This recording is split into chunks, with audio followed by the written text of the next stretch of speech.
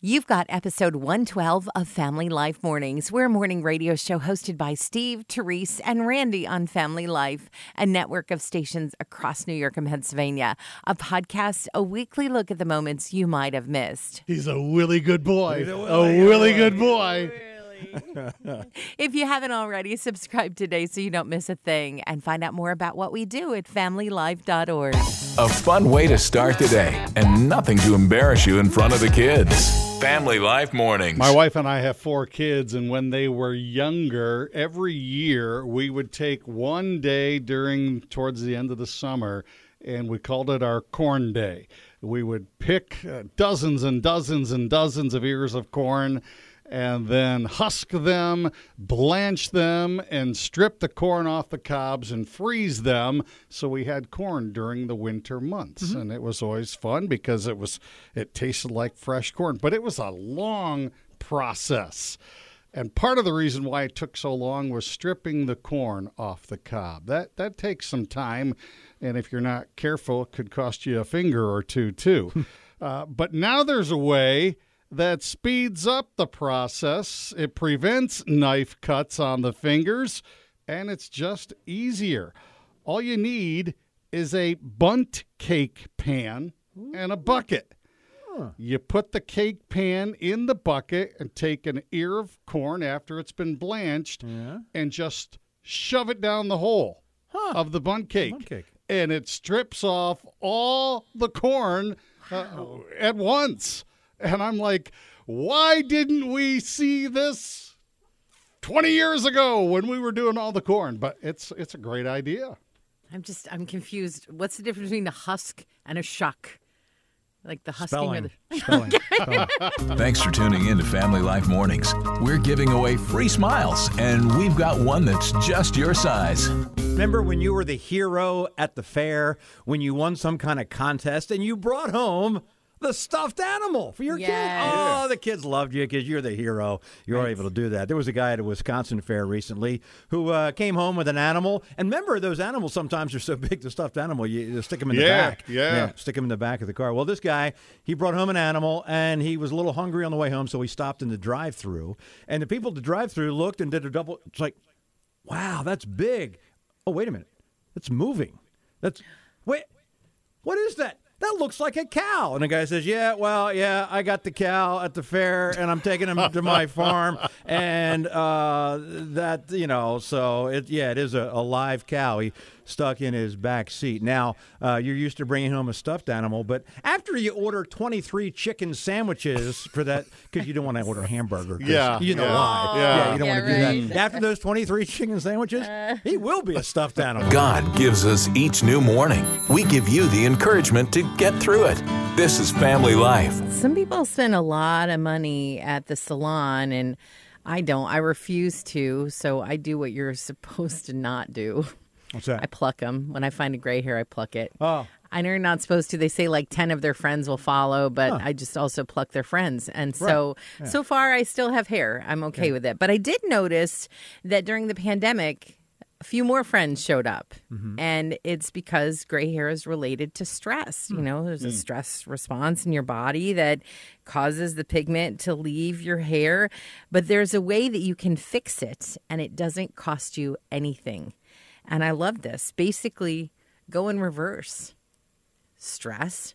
The opposite would be relaxation. And so just chill out a little bit. Don't let stress overtake your life. And they say that your pigment will go back to its original color. Wow. So, guys, I'm going to take off some time, okay? Okay, see you later. See you later. Bye-bye. Because when I think of stress... We're part of your complete breakfast. Family Life Mornings. Public health crisis. Mom was right, so was the kindergarten teacher. It's nothing new. We hear about it a lot, but apparently it's very important. And now researchers are saying it really negatively affects the brain. We're talking about lack of sleep. And when Mom said, go to bed, you need to get your sleep. And over the years, the average hours of number of night's sleep has gone down nationwide, and it's becoming a real problem. And so we need to take those naps and rest. And here's the thing, the researchers are saying it really negatively affects the brain. But here's the situation that I'm curious about that I don't understand. among people I know anyway, close to me, I get a great night's sleep every night. I mean, seemingly, it's really, really rare when I don't get a good night's sleep. So I get a great night's sleep. But they say it negatively affects your brain, and I have not seen any negative effect. I have not seen any negative effects on my brain. Do you guys have any comments on that? Anytime there's, a research study or anything like that, there are always exceptions. Right. I thought you were telling a joke. No. Yeah, wait a minute. You're saying I'm exceptional? I'm exceptional. You're an anomaly. Thank you, I think. It's Steve, Therese, and Randy on Family Life, a friend you can turn to. Willie is an Australian shepherd dog, and Willie enjoys dinner with the rest of his family. He sits right at the dinner table, and he has a bowl that has Willie written right on it, and as the food is placed in front of everybody there, Willie doesn't just dig right in. He just sits there patiently, and then he lifts up a paw to his owner, the father of the house, who holds on to his paw and says grace. Wow. Thanks God for the food, and when he says, in Jesus' name, amen, then Willie starts eating. And then when Willie is done eating, he doesn't just scamper off.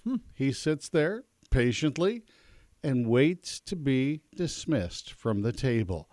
And a lot of people said, I want Willie to come to my house because he could teach my kids some manners.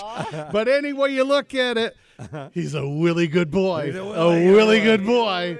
Facing a brand new day is a whole lot easier when you remember that God is in charge. This is Family Life Mornings with Steve, Therese, and Randy. Don't quit when your parents are saying take piano lessons. Take them and don't stop. I've heard so many people as adults who have said, boy, I wish I didn't quit piano lessons. Boy, I wish I didn't quit piano. I know. It wouldn't be great just to sit down and be able to play the piano. It's it's a great gift to be able to do. There's a guy who's made it a little bit maybe easier or different. It's certainly going to help piano players, and they've tested this experiment. It's a robotic thumb. It's an extra appendage that you can put. They've tested it with piano players, people who can actually play. Yeah. And it's controlled by the foot. But so you have an extra appendage on your hand so you can play with that. And they said the experiment has worked with six. And they said, this is great. Oh, the guy who invented it was so excited. Hey, give me 6. Give me 6. Give me 6. It works. Are you just starting your day? Well, so are we. It's Steve, Therese, and Randy on Family Life Mornings. I almost don't want to say. Okay. Randy, this is going to be so hard for you and I. I don't know. Steve's handwriting is notoriously messy, right? Yes. That's he kind. should be a doctor. That's a very kind description. I just read that people with messy writing might be geniuses or genii, I guess. Genii. So, Is that a joke? Might be. This is legitimate, that if your handwriting is really messy, you might be a genius. Steve might be a genius. All right, if you're the kind of person who spaces your words way out, well, you're looking for some room to breathe. If you use loopy letters, that's me. You're very emotional, very sensitive. Okay, so just so you know. And if you're the kind of person who just sends emails and texts, you're very private. I don't want anybody to know anything about me because of my handwriting. So I'm going to That is true. That's what I would have said. The genius. Of course, I'm the genius. This is Family Life, a friend you can turn to. Just watched this video, and I'm going to have to try this. It's a toasted sandwich trick. Okay. And what you do is you take 2 slices of bread. Right. And whatever you want to put between it. Okay. You put it, but kind of focus it right on the middle part of the bread. Okay. You put the slices of bread together. Okay. And then you take a glass. Like a drinking glass. A drinking glass. Okay. And turn it upside down and press it down right in the middle of the sandwich. So you have like a little hole out of it. Yeah, it makes a circular type sandwich, and you kind of twist the glass back and forth, and it cuts the bread, and it also kind of seals the bread together, and then you can just pop that right in the toaster. No. And it comes out, and you've got yourself a toasted. I'm gonna go home and I'm gonna make a tuna melt. I think What do you mean? No. Tuna fish and some cheese, and try that. Therese is little It's a upset. terrible idea because Why? if it doesn't seal all the way, which it probably won't, Right. then some of the stuff is going to ooze out. Some of the cheese. I mean, Randy, you're going to have like albacore tuna stuck on the coils of your toaster, and it's going to be You're smoking. gonna try it anyway? I'm going to Nasty. try it. I've got an old toaster. So, if it does leak out, I'll just go. Toaster. Does Try Christina this. know you're doing this? No, she'll be at work. So Try this quick thing once. Put the sandwich thing he's talking about in the toaster oven on a tray instead of in toaster. Takes all the fun out of it, doesn't it? Well, yeah, but it depends on whether his wife likes it or not. yeah, Right. Good point. In his defense, Randy says they have a 4-slotter, but only 2 of the slots work. So really, they need a new toaster. Yeah. Oh, well, that's one way to do it. Steve, Therese, and Randy. Because you can never have enough friends. We're Family Life, a friend you can turn to.